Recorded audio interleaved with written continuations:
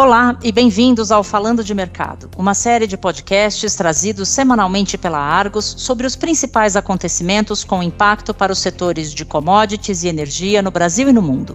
Meu nome é Camila Dias, eu sou diretora da Argos no Brasil e no episódio de hoje eu converso com Flávia Pierri, editora de Gás Natural e Energia, sobre as primeiras sinalizações do ministro de Minas e Energia, Alexandre Silveira, em seu discurso de posse para a indústria do gás natural e da energia elétrica. Bem-vinda, Flávia.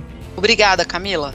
Flávia, no dia 2 de janeiro tomou posse no cargo de ministro de Minas e Energia o ex-deputado e ex-senador Alexandre Silveira. Qual foi o tom do discurso e o que a gente pode saber, por enquanto, sobre os planos do novo ministro?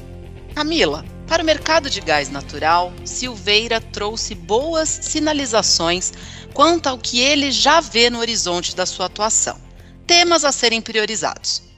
Porém, como o diabo está nos detalhes, a forma de atacar esses problemas é que fará toda a diferença em atingir ou não os objetivos.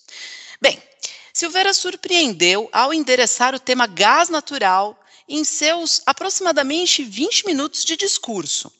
Podemos dizer isso, já que o tema gás natural tradicionalmente não é priorizado dentro do Ministério de Minas e Energia, já que pelo tamanho da pasta e da gama de assuntos tratados, o protagonismo acaba ficando com eletricidade, pelos seus problemas e urgências, ou com petróleo, porque move altas cifras. Mas Silveira surpreendeu ao dar um espaço de destaque ao tema e até a começar a delinear algumas medidas que ele deve solicitar estudos aos técnicos da pasta. Silveira falou especificamente sobre a questão da reinjeção de gás natural, um tema que movimenta o debate dentro da indústria do gás natural. Portanto, podemos dizer que foi uma surpresa o ministro chegar a esse nível de detalhamento sobre o assunto em seu primeiro discurso, demonstrando estar brifado sobre o tema, conhecer essa demanda dos consumidores de gás natural, que é recorrentemente mencionada pelas distribuidoras de gás como um problema do setor, mas que não parece ter uma solução que seja bem aceita também pelos produtores de gás. Flávia, antes de falarmos mais sobre o que disse o ministro a respeito do gás no discurso e o que ele disse sobre outros temas da pasta, qual é a questão sobre a reinjeção de gás? Para quem não acompanhou os outros episódios do Falando de Mercado, no quais nós já tratamos desse tema, né? Exato, Camila. Bom, a reinjeção de gás é a reintrodução desse gás natural dentro dos poços de exploração de petróleo e gás ou apenas de gás. Essa é uma prática comum no mundo todo e que pode ter vários objetivos. Um deles é a estocagem de gás, por exemplo, em um poço onde só há gás, reinjeta-se para voltar a retirar esse gás futuramente. Mas no caso do Brasil, onde 90% do gás é retirado de poços onde também se explora o petróleo cru, a reinjeção de gás tem como maior objetivo o aumento da produtividade desse petróleo. É fácil de pensar. Se você faz pressão no poço ao injetar gás, ou gás com outros líquidos, como é feita a técnica de reinjeção, mais petróleo será lançado para fora do poço, subindo à superfície. Esse processo é necessário em maior volume em poços profundos, como é o caso dos nossos poços do pré-sal. No Brasil, há ainda mais um aspecto que leva ao aumento da reinjeção de gás. Nós não temos rotas ou gasodutos de escoamento desse gás em volume suficiente.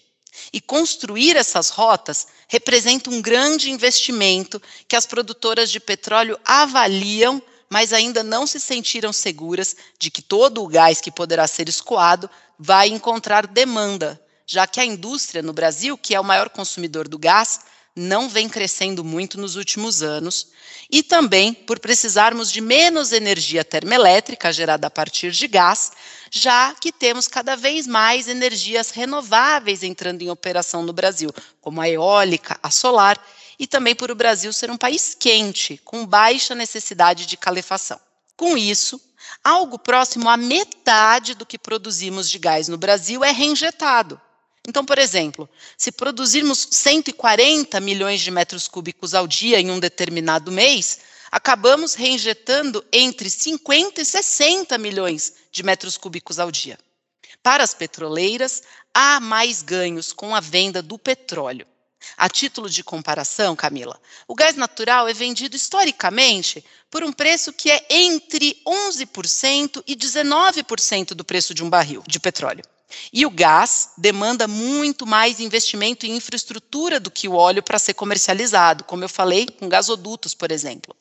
Na matemática dos produtores de gás natural e petróleo, para a aprovação dos investimentos e a decisão dos seus quadros de diretores, dos seus investidores, o gás acaba ficando em segundo plano e a reinjeção se torna a escolha óbvia, já que faltam gasodutos e o mercado brasileiro de gás, notadamente dependente da indústria, ainda é restrito. Mas, Flávia, o que pode ser feito sobre o tema? O que o ministro disse a respeito? Vamos lá, Camila. Então, o ministro, no seu discurso, ele ainda não endereçou claramente o que pode fazer, mas há algumas pistas na fala dele.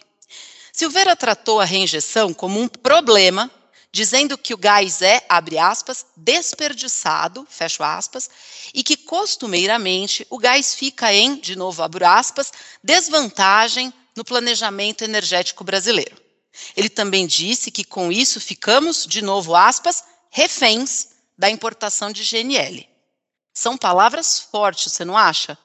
Pois é, são palavras que nunca seriam adotadas no discurso dos produtores, que falam muito mais em maximizar os ganhos e que afirmam que no momento em que fizer lógica econômica, o gás será aproveitado e aí sim eles vão tomar essa decisão.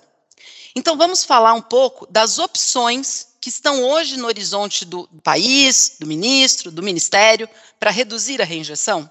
Afinal, o objetivo é reduzir a reinjeção e isso é meritório. Claro, é importante ter mais gás para a indústria e para os consumidores, mas o difícil é o como reduzir a reinjeção. Esse debate já vem sendo travado em diversas esferas. Por exemplo, o ex-deputado e agora senador Laércio Oliveira, do estado do Sergipe, tem trabalhado com a equipe de secretarias de Indústria e Economia do seu estado para encontrar formas de disponibilizar parte do gás que seria reinjetado aos consumidores e criaram até um projeto de lei para instituir o Programa de Estímulo ao Escoamento e à Comercialização de Gás Natural e seus derivados. Já tem até nome, Proescoar. Uma das formas que Oliveira e os técnicos propuseram é a de que um investidor independente pudesse construir novos gasodutos de escoamento de gás nos poços no mar, ficando com o ônus de fazer os investimentos e, com isso, conseguisse obter o gás por um preço bem pequeno, quase que a custo de oportunidade. Outras propostas são, por exemplo, a de que o governo não cobre as participações governamentais usualmente cobradas para a exploração e produção de petróleo e gás, sobre volumes que seriam reinjetados e fossem direcionados ao mercado consumidor, criando um crédito para esses produtores, que poderiam depois abater de impostos, de PIS, COFINS, esse crédito que eles gerariam. Outra medida focada em aumentar o mercado consumidor de gás, em especial no setor de transportes, que é o mais poluente do Brasil hoje, utilizando diesel e outros combustíveis, e que a gente pudesse também utilizar melhor o gás. A proposta sugere a desoneração do imposto de importação, do imposto sobre produtos industrializados e ainda de outras taxas e impostos, para que a importação de veículos movidos a gás e também peças para a fabricação desses veículos a gás possa ser facilitada no Brasil. Estímulos à estocagem subterrânea de gás também estão entre os 15 pontos da proposta, que agora espera ser pautada na Câmara dos Deputados. São medidas interessantes e que merecem ser estudadas. E tem mais. São medidas que podem encontrar terreno fértil em um governo mais desenvolvimentista e que almeja incentivar investimentos. E quais seriam os riscos em medidas que alterem as regras de reinjeção, Flávia? Olha, Camila, sempre há o receio de que a Petrobras esteja colocada como o centro das políticas públicas e que isso restrinja o espaço de outros agentes. Isso poderia reduzir a competição e deixar o mercado, mais uma vez, à mercê do que a Petrobras almeja. No caso do gás, o tema é bem complexo, pois a Petrobras não tem motivo para priorizar o gás natural se do outro lado da matemática está o petróleo, como acabei de explicar. E a Petrobras tem direcionado a sua produção de gás às distribuidoras em cada estado, já que são suas clientes desde o modelo antigo de mercado. Se somente a Petrobras tiver como comprar gás de outros agentes e vender ao mercado, como era antes do compromisso que a empresa firmou com o CAD, com o nosso órgão antitrust, que determinou que a Petrobras não mais comprasse gás de outros produtores, o que forçaria a competitividade, será que teremos a estatal batalhando para vender pequenas quantidades de gás no mercado livre, industrial, ou teremos ela focando somente em assinar grandes contratos de longo prazo com as distribuidoras? Eu deixo essa pergunta para todos nós e para os nossos ouvintes. Além disso, quando houver uma dobradinha decisória, no qual o gás natural vai reduzir o mercado de diesel e de gasolina, será que a Petrobras vai priorizar o gás, que demandará investimentos, esforço comercial, mudanças regulatórias, ou vai acabar priorizando o diesel, que já tem maior custo agregado e já é uma indústria totalmente consolidada? Deixo essa pergunta para a gente. Outro risco que o governo pode incorrer, caso decida reduzir a reinjeção de gás com base em canetadas, como a definição de um limite de reinjeção, taxar a reinjeção, ou que taxe, penalize, cobre sobre essas reinjeções. Sabemos que a economia tem suas regras e que artificialismos não costumam dar certo, como o que ocorreu no setor elétrico, no segundo governo da presidente Dilma Rousseff, quando, para reduzir o preço da eletricidade, algo que parece ser totalmente virtuoso, não é mesmo? Foi editada a famosa MP 579, que determinou que a Eletrobras cobrasse por sua eletricidade não o preço de mercado, mas sim o valor de custo, somente operação e manutenção da energia das usinas hidrelétricas, e acabou criando um enorme artificialismo. É verdade. E Flávia, já que você nos lembrou do setor elétrico, aproveita e conta para a gente o que disse o ministro Alexandre Silveira sobre esse setor no seu discurso de posse.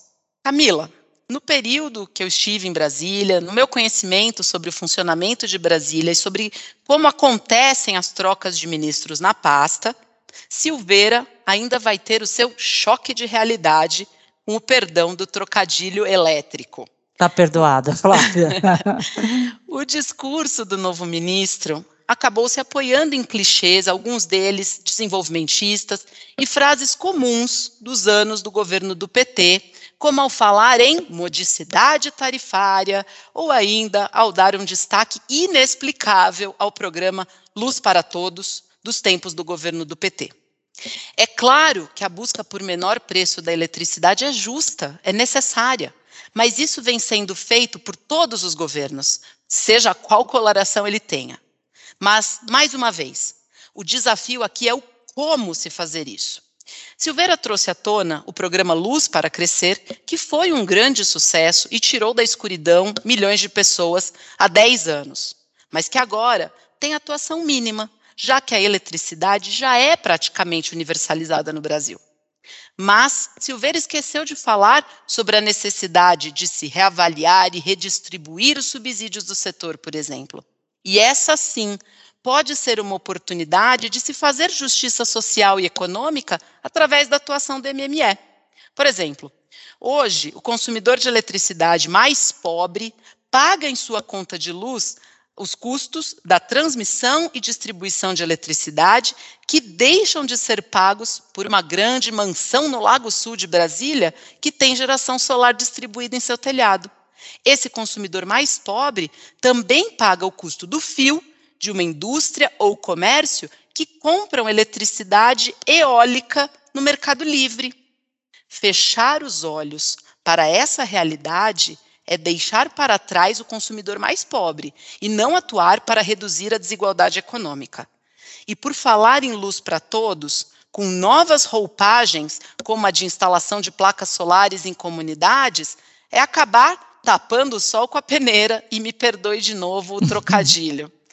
A tão necessária modernização do setor elétrico seja através do PL de modernização, do projeto de lei de modernização do setor, o PL 414, que tramita no Congresso, ou ainda utilizando outras formas de fazer essa modernização, também é uma forma de evitar a injustiça elétrica. Sem endereçarmos formas de obrigar o mercado livre de energia a pagar pela segurança do sistema, pela potência das usinas térmicas, mais uma vez, estamos deixando no colo do consumidor residencial regulado, que é a pessoa mais pobre nessa conta, mais frágil nessa conta, e isso talvez seja injusto. Silveira tem grandes oportunidades pela frente e pode fazer um trabalho que faça a diferença na vida das pessoas de todas as classes sociais, se ele estiver liberado para deixar de lado os clichês que soam bonito aos ouvidos da militância mais ferrenha de esquerda e possa usar a boa lógica econômica para tomar as decisões. Bom, a gente vai acompanhar aqui de perto, né, Flávia? Não tem outra alternativa. Muito obrigada por mais uma participação no Falando de Mercado. Esse e os demais episódios do nosso podcast em português estão disponíveis no site da Argos em www.argosmedia.com/falando-d-mercado. Visite a página para seguir acompanhando os acontecimentos que pautam os mercados globais de commodities e entender os seus desdobramentos no Brasil e na América Latina.